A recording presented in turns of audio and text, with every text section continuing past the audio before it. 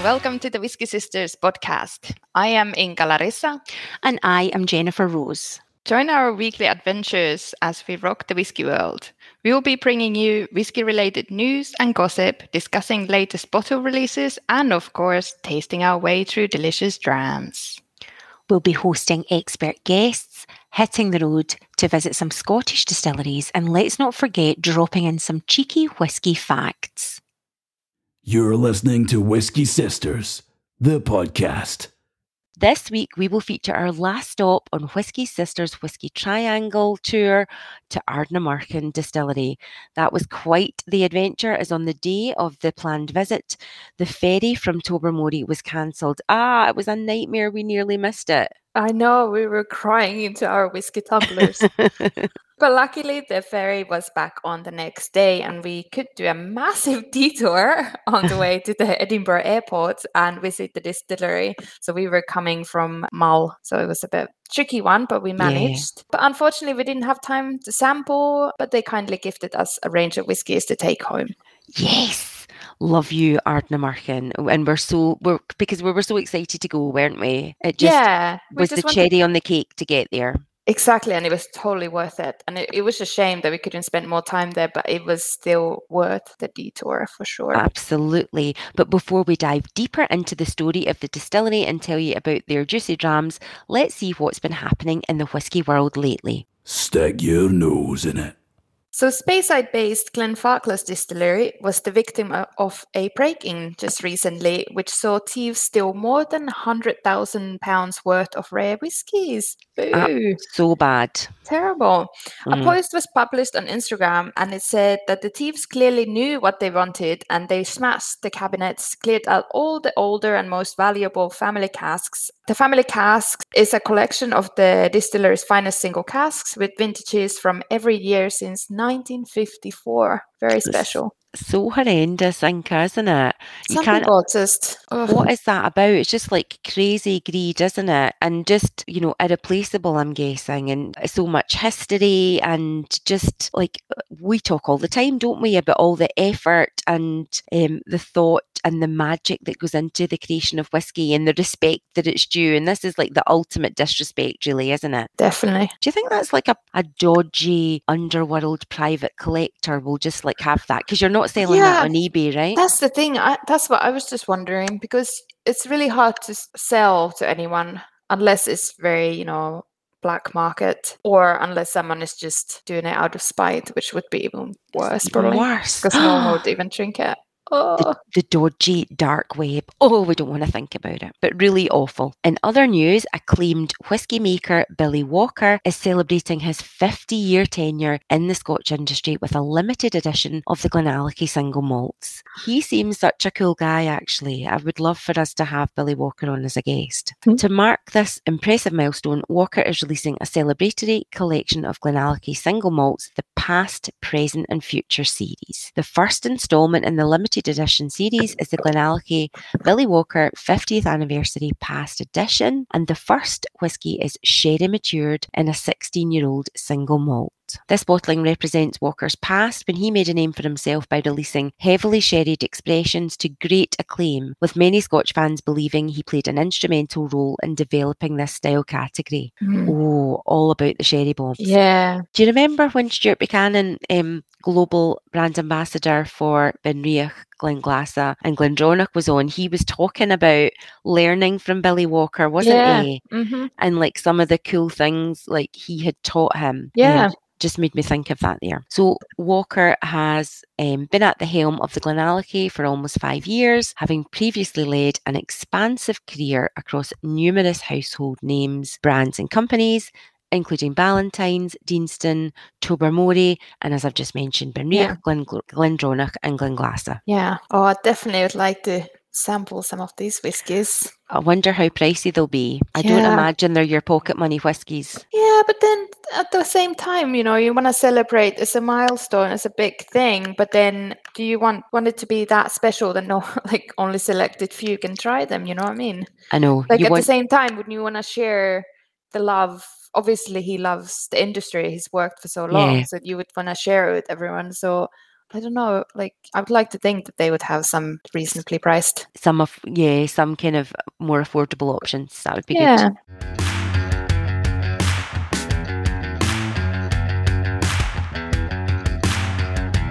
Whisky Sisters on tour.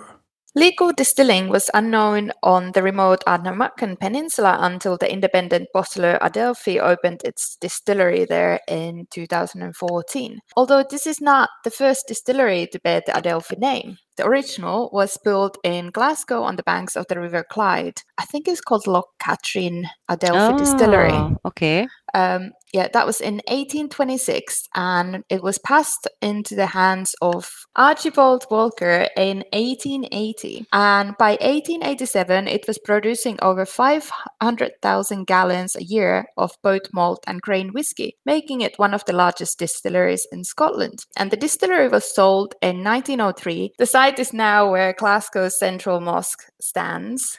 I know exactly where that is. No way, I didn't know that's what it was at that site. Yeah, actually, there was some sort of accident as well just before they closed. I think one of the wash bags or something just kind of collapsed, and there was like loads of liquid everywhere and stuff. And nightmare.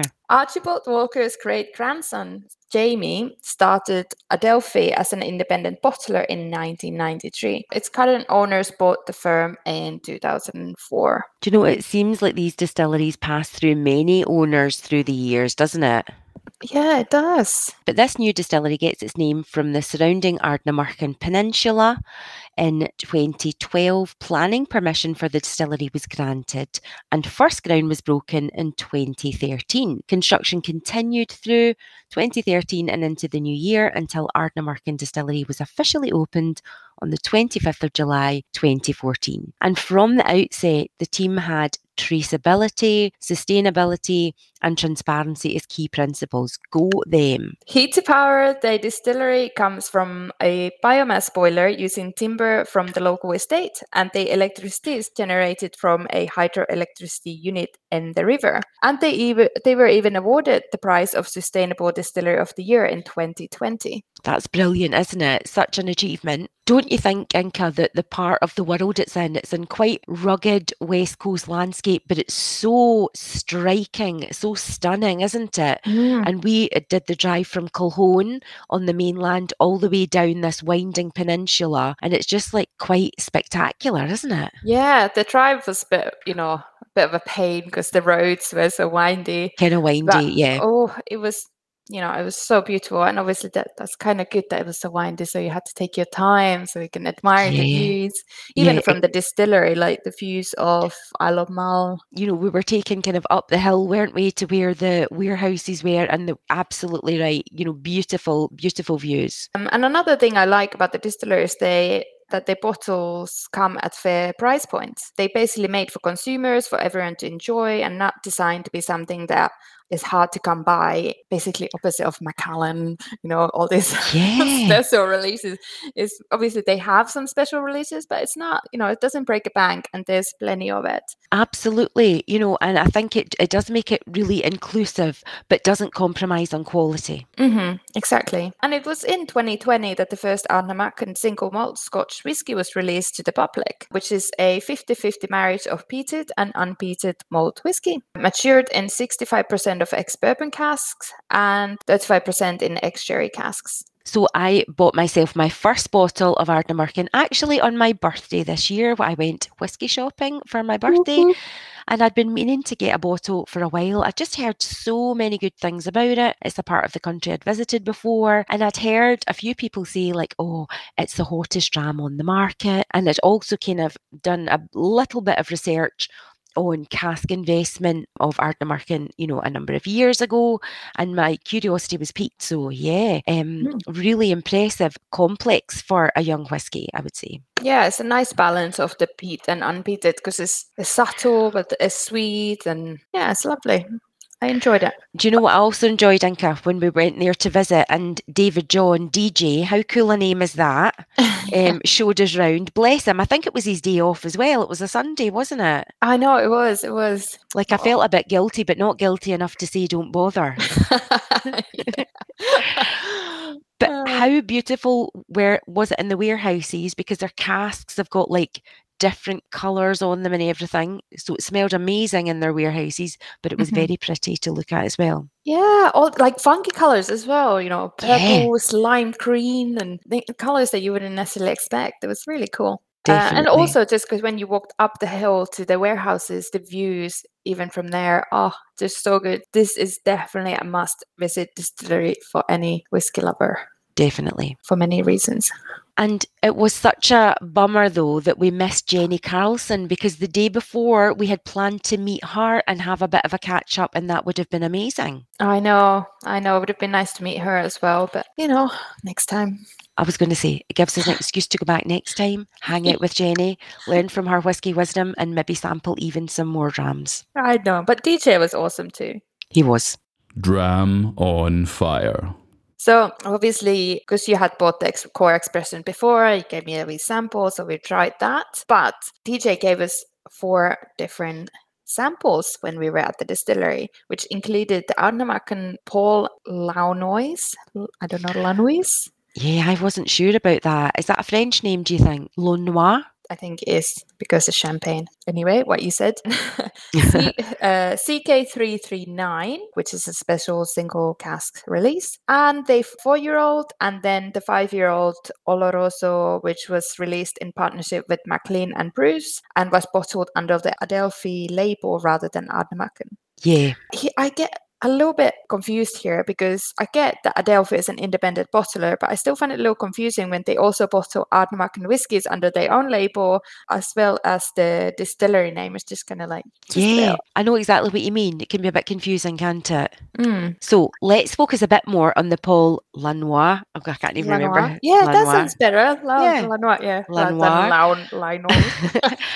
I'm happy it's in French. And the CK339 release. So talking about things maybe being a bit confusing, do you think, I think it's quite cool labelling, but do you think the labelling of Ardnamurchan is a bit confusing as well? You know, for example, my signature bottle, the AD10.21.06 is like, that doesn't roll off the tongue. Do you think there's a cooler way of saying that? I found it a little bit confusing as well. I was not necessarily confusing always, but just wondering what are these numbers? And yeah. Obviously, there's always meaning behind them, but no one's ever told us. And because we didn't do the tasting at the distillery, I think that was something we didn't end up talking with DJ. Yeah. So I did a little bit of research. So when it comes to the signature releases, the first number, so in this case 10, is the month of bottling.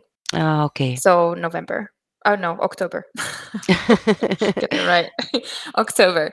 And then second number is 21, so the year of bottling. And the third number, in this case 06, is the batch reference. Oh, that makes so much sense then. Yeah. And then on the single cask releases, like the CK339 that we're going to try, the first number is the month it was distilled, and second is the vintage, and third is the cask number. So if we take this one, it's 11/14/339. So it's distilled in November 11, and it's from 2014, so that's the vintage. And cask number is 339. Cool. Oh, thanks for clarifying that. It kind of makes me think a little bit, of the Scotch Malt Whisky Society labelling. Yeah, exactly. That's kind of what they do as well, yeah. Anyway, going back to the Paul Launois, it's a limited edition single malt matured in ex-bourbon casks before being finished in casks that previously held champagne from Paul Launois' vineyard, bottled at 58.7% ABV. I feel like this is very perfect for the mood that we just spent. Like I spent 2 weeks in France, you spent a week in France. I know. Been there drinking champagne all the time. Exactly. And, swaggering around vineyards. This is very appropriate, isn't it? Yeah, exactly. So, okay, the whiskey. I think the color is very nice, bright golden, very lovely color. Yeah, really nice. Lovely golden color. The aromas that I got was, those really kind of tacky, bright, pinkish red cocktail cherries. Oh, okay. Or, they're like old school, or the ones that you get in a mixed fruit tin, those really bright cherries. Yes. So the aroma for me was like that a lot. Or also it made me think of, can't remember the name of it. What do you call the cherry cake. You know, it's really popular in the UK. The one with almonds in it also? No? It's quite dark and has cherry Mhm. something jam or something in it. Is it Bakewell tart? No, it's No. dark. Can't remember what Oh, it's I don't called. know, It will Inka. come to me. But Yeah. anyway, so cherries, loads of aromas of different Uh-huh. types of cherries with chocolate sponge and vanilla for me. Yeah, really nice vanilla and those chocolatey notes. I agree. And then the palate, well, first of all, it was kind of funny texture. Like it was quite soft but dry at the same time. Uh-huh. Yeah.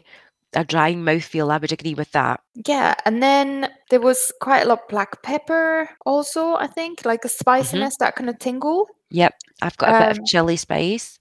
Yeah, and then summer berries, but now this time I'm thinking more like strawberries or black currants or something like that on a sponge cake. You know those summery sponge cakes that everyone they love in the Yeah. UK with a little bit of jam and some berries on the top or Oh, something like that. yes. And that kind of, I can definitely get that kind of buttery sponge on the palate. Yeah. Like, and also kind of like a croissant. And I don't know, it's Yeah. because we've been to France and I had so many croissants. I feel like everything tastes like croissant. But it's that lovely buttery soft pastry, isn't it? Yeah. Okay. I had a quick Google while we were chatting. Yeah, it's like Black Forest cake. You know what I mean? So that's on the aromas I was getting. Oh, well, that makes sense because Cherry Bakewell's very almondy and strong, and I didn't get the almondy, so that makes sense. And then the finish was quite woody for me, and the dryness came through. This is bottled at 57.8%. And normally we would contemplate, oh, should we add the water just because we're trying the first time and stuff. We failed so many times. This time I decided, no, I'm not doing it. I'm just going to let it sit for a couple of minutes and go back to it with air, because that normally does the nice changes that I quite like rather than adding the water. So this is what I did. And I found that the mouthfeel was lighter with the air. It wasn't quite as, the texture was not quite there. But also it wasn't that dry maybe either. Definitely less spicy, more about baking spices, vanilla. And then also the finish, I found it was less woody and became a little bit sweeter. Well, it's funny you're saying that about the finish because like yourself, great minds and all that, I found it, although it was a high ABV at 57.8, I find it quite an easy, gentle sipper, like, you know, really moreish. And I find the finish quite sweet and almost like a kind of vanilla sponge, quite a juicy finish. Yeah. I think it's lovely. It's very good. Like I've been writing notes in this whiskey tasting journal that you got me. And it has a rating system of 5 stars. So I gave it 4 stars. Very nice. Well, as you may tell, Inka, I have a bit of a there might have been a bit too much good living in France, and there might have been some cigars smoked because I'm feeling a bit rough and my throat's a bit dodgy, and I think this whiskey's helping soothe it. As always, whiskey is helping all sorts of things. So we're a fan of this. Yes, for sure, definitely. You better leave a little bit of your sample for taste also when you're not so groggy, so you can definitely get the full experience. Yeah, I did that. I was being a bit greedy and poured in the full thing, but I've retreated back because I did think that. So the next one is the one that we just talked about, the 11-14-339. I don't know, like I kind of would like that they'd have some sort of name. Like what do you just call it? Ardnamurchan Cask 339. I know. I don't know. It's when you're kind of trying to chat about it and remember. My memory gets a bit dodgy for all the little numbers. Yeah. I'll need to start going full geek and carrying my tasting notebook around with me so I can whip it out. What do you think of the colour in this? I think it's such a lovely colour, a bit more rusty than the previous one. A bit rusty, burnt caramel like. So yeah, this one is distilled back in 2014, the same year as the distillery was founded, and it was matured in single first fill Oloroso sherry butt for 7 years. And once ready, it was bottled at 59.4% ABV, so slightly higher than the previous. Yeah, colour is nice. Even though I've got a bit of a blocked nose and stuff just now, I'm getting really strong aromas from it. And again, all the nice sherried notes as you would expect, which I love. But you know, it was making me think of, I'm not sure if you've tried it, Inka, I don't know if it's just in the UK, you get this like Jamaica ginger cake. It's quite like a sticky, like kind of dense sponge. It comes in a little like packet and it's like really juicy and quite strong, and you can have it just like sliced, or you can have it with butter on it. And because I'm quite devilish, I have it with butter on it, and it's making me think of that on the nose. Sounds familiar. I got a feeling I've tried it, but maybe a long time ago. Well, sounds familiar. I'll get a wee slice ready for you next time you're here. Fabulous. You can rely on me for the sugar. Yeah, for me it was coffee beans. Yes. Very dark chocolates, bit of that Christmas cake that we talked about in one of some of the other whiskies previously. That kind of dry cake, and some raisins. On the palate, I think the mouthfeel was quite thick. There was texture to it. Yeah, like it was kind of mouth coating. Less dried fruit than I was expecting for a sherry cask, Oloroso cask. And then I got quite a lot like dark chocolate, like quite intense dark chocolate pudding that when you eat a spoonful, it really coats your mouth with that kind of leaves that kind of, you know what I mean? That kind of almost kind of a sharpness to dark chocolate. Yeah, but then because it's pudding, it's kind of soft, kind of gooey, but then it coats your mouth, leaves a little layer, I don't know if it's the texture with the chocolate. I don't know. Also, I got quite a lot of red chilies, but in a way that, when you eat something like Thai food and it's quite spicy at first, but then it just kind of mellows but still lingers. Yeah, it's not overpoweringly spicy, and I think that's a really lovely description because the spice mellows quickly for me on the palate. Yeah, but still like that kind of red chili rather than black pepper, at least for me. I want to say luxurious, but I don't think that's a tasting note, but it kind of makes me think of kind of luxurious, opulent, juicy, baked goods and all the kind of fine things in life. That's very poor tasting notes, but that's what comes to mind when I taste this dram. Yeah, I was thinking that this kind of, I thought this is something you would like. Yes. Based on your previous, the Parliament and things like that. I think you're right. As the young people say, this is a bit of me. I don't know if I've used that expression correctly. So the finish was, for me, it was dryish, a bit nutty, like almonds, malty, still chocolatey. So I found overall this dram was quite chocolatey in different levels of chocolate, but also quite tannin and slightly bitter finished. See, I need to go back to this dram when I'm feeling my full self. I feel there's a kind of creaminess for me on the finish. Like cashew nut is kind of creamy. Yeah. It's making me think of that on the finish. Oh, I could drink that all day long. Yeah, I thought you'd like this.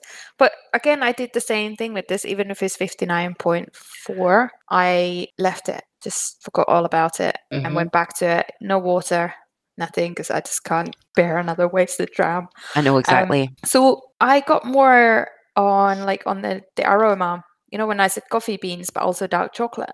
I felt like it changed into like a mocha cake. Those cakes, and then when the frosting is made with coffee, that kind of chocolatey, And then on the palate, also maybe a little bit more. Like the spiciness was longer.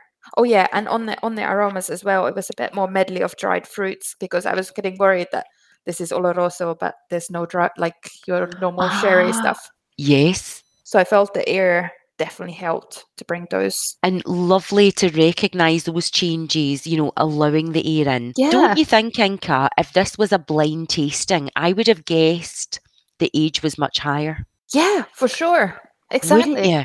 Isn't it? It's like mature, full-bodied, sexy, sherry something. It's so nice. That's a very good point, actually. Yeah, you could easily think that it's, 12, 15 or something even. Yes, I'm really excited by Ardnamurchan's drams. And, I remember DJ telling us all the different cask finishes and really quite innovative, different, red wine, white wine, champagne, so many different finishes. And again, I would forget how relatively young the distillery is, all it has to offer. Exactly. Yeah. I have to say, I definitely enjoyed these two more than the signature.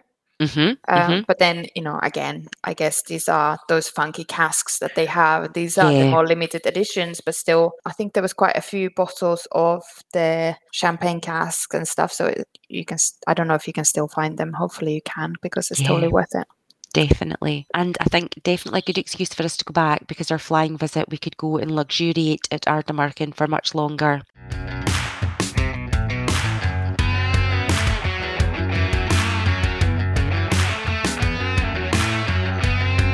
Whisky Fact or Whisky Fiction?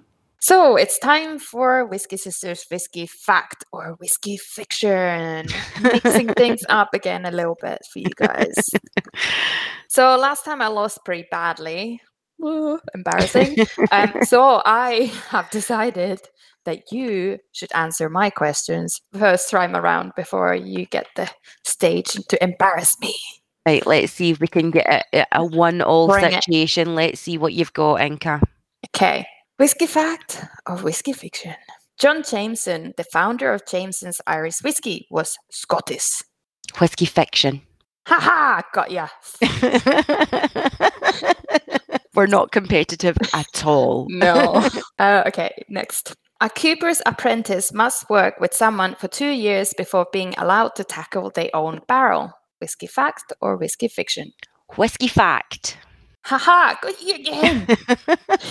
Because it's 4 years, not 2. Mm-hmm. 4 years. Yeah, the apprentice have to work with someone for 4 years before they can do their own barrel. No Very way. cool. That's cool. Okay, so last one. Come on, Jen. You can't have like 0 out of 3. Glenfiddich, Glenmorangie, and Macallan make up 1/3 of the entire single malt whiskey market. Whisky fiction. Okay, why do you think so? Because I think surely not. But I have no like scientific rationale for saying that. So it's fiction only because it's Glenfiddich, Glenlivet, and Macallan that make up to 1/3 of entire single malt Scotch whiskey market. So those 3 distilleries are like super duper high on that. Okay, well I saved face there and got 1 out of 3. Yeah. Good questions. Trying to trick you. Yeah. Whisky Fact or Whisky Fiction? Okay, Inka Larissa in the hot seat. Bring it.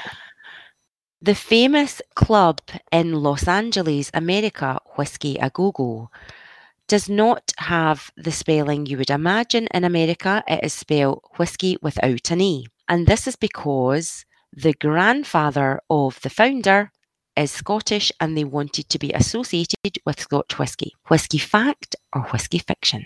Fiction. Seems a bit too far-fetched. It is whisky fiction.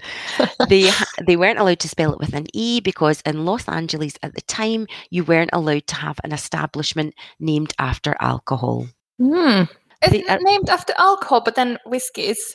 What? Yeah.